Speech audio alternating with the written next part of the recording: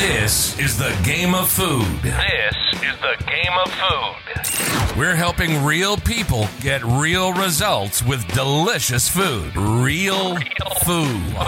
Live from Spencer's home studio, podcasting to the world. This is Game of Food. And here's your host, Spencer Frederick. Why do we quit? Why do we set a long-term goal or want something positive or some sort of progress in our life and then we quit? Let's go over it because there are some common things, some common reasons why we quit. And I think it's important for when you set a goal or you just want something positive in your life, I think it's important for you to identify hurdles because it tends to be the same hurdles that come up and the same reasons why you quit. And it's important to think about. You should go into anything looking forward at possible hurdles so that you can achieve the thing that you set out to achieve. And sometimes, especially when it comes to health and fitness, on average, what they teach us trainers is people diet. They start a diet 5 times per year. 5 times per year. That means you want the result, but it tends to be the same things that are pulling you away. So let's go over it. This is called the art of quitting. So I took some notes to make sure I don't forget anything, but we change something for the better. And humans don't like change. And the story I'll tell behind this is, the company I used to work for, when the organization would change something that would change how people, do their day-to-day job, some people would be absolutely furious. And I think there are people that are, more adaptable and maybe like change maybe, but I think most people don't like change, whether it's positive or negative. They don't like change. They have this voice in the back of their head that says, this sucks, I liked it the other way. And that voice can kind of push you back into your comfort zone. And as we've talked about in other videos, your comfort zone is holding you back sometimes.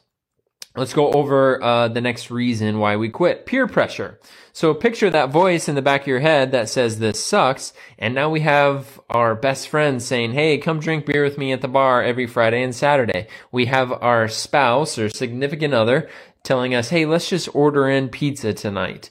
You have people at work telling you to go out to eat for lunch. Let's get out of the building. I just need to get out. Let's go, over to this restaurant or something like that. And, related to your health and fitness, those sometimes can be the habits or the things you're doing that are keeping you from achieving your goal. And you combine those two, you have the voice in the back of your head and you have peer pressure. And that combination is enough to pull some people away. I see it all the time. I have more of a list here, but I'm guilty of these things, whether it's health and fitness or business, career, relationships, whatever it is, I'm guilty of these things too. I'm usually guilty of all the videos and trainings that I do. Sometimes it's just a motivation for me to do these videos to kind of keep me from falling into some of these traps. So I'm not innocent. The next reason we quit is wrong plan. So we set a goal and then the vehicle that is supposed to take us to that goal of achievement is the wrong vehicle. And this is where you can experience overwhelm. So, related to health and fitness, since this is a health and fitness group, we go from sitting too much at our job and at home. We're eating too much. We're not doing any workouts. And then when we start on our big health and fitness goal, we work out all the time. We want to hit 10,000 steps a day. We run multiple miles a day. We eat way too small and it's overwhelmed. That wasn't the plan for you. It needs to be custom, and sometimes you need to take baby steps because, anything achieved long term is something that you can actually stick to. Okay? Lack of results. So we've all experienced this. Work out really hard, eat perfect, and the scale doesn't budge. Or, we take our progress pictures and we don't see a difference. And that can be a reason people quit. There's really not much to say besides people like progress.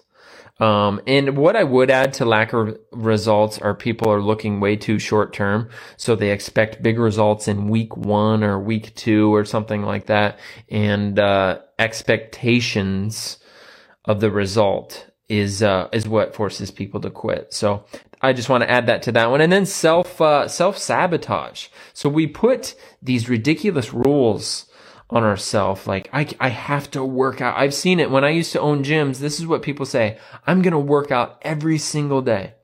And, maybe they start really well. They have a great streak going, and working out every day is fine if you can keep that going long term.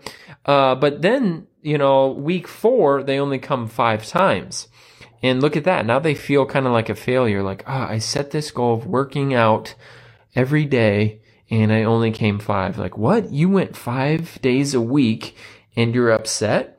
And so that's an example, that's an example of setting your own rules, breaking them, and then sometimes we set even more strict rules until these rules are so ridiculous that no one could follow that plan. And so we're self-sabotaging ourselves. We're setting these ridiculous rules that don't need to be there. And then another one here, being a loner.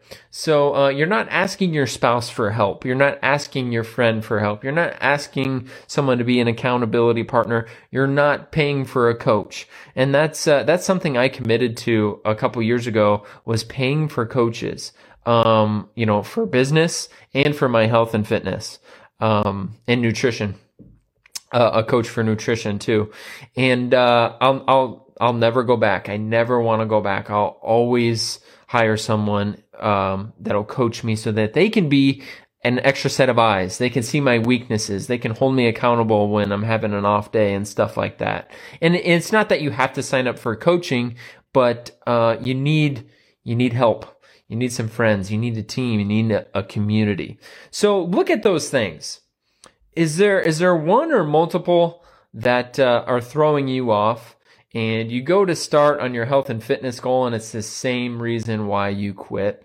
And are you not coming up with a plan to get around those things? And this is a topic not a lot of people like to talk about, because we all know when we quit something, but what do when we quit? We come up with an excuse why. Well, I quit because of this. I have this injury, so I can't follow the nutrition plan. An injury should never keep you from eating the right way. I could go on and on. We don't like to admit quitting. This is something not a lot of people like to talk about, and why they put excuses on it. But if you can get honest and say, I'm a quitter. I've started this multiple times and I don't finish it, because the reason I'm making this video is quitting is the number one reason why, and that's my opinion, the number one reason why people don't achieve their long-term goal is because these little hurdles come up that are going to come up. It's not going to go picture perfect straight line to your goal. It really isn't. You're going to have the hard days. And it's those days that pull you away, where if you just committed to, there's no way I'm going to quit. I'm going to make adjustments. I'm going to make this plan for me so I don't get overwhelmed, and I'm just going to do it till the end. And if you identify those, you are going to be less likely to quit.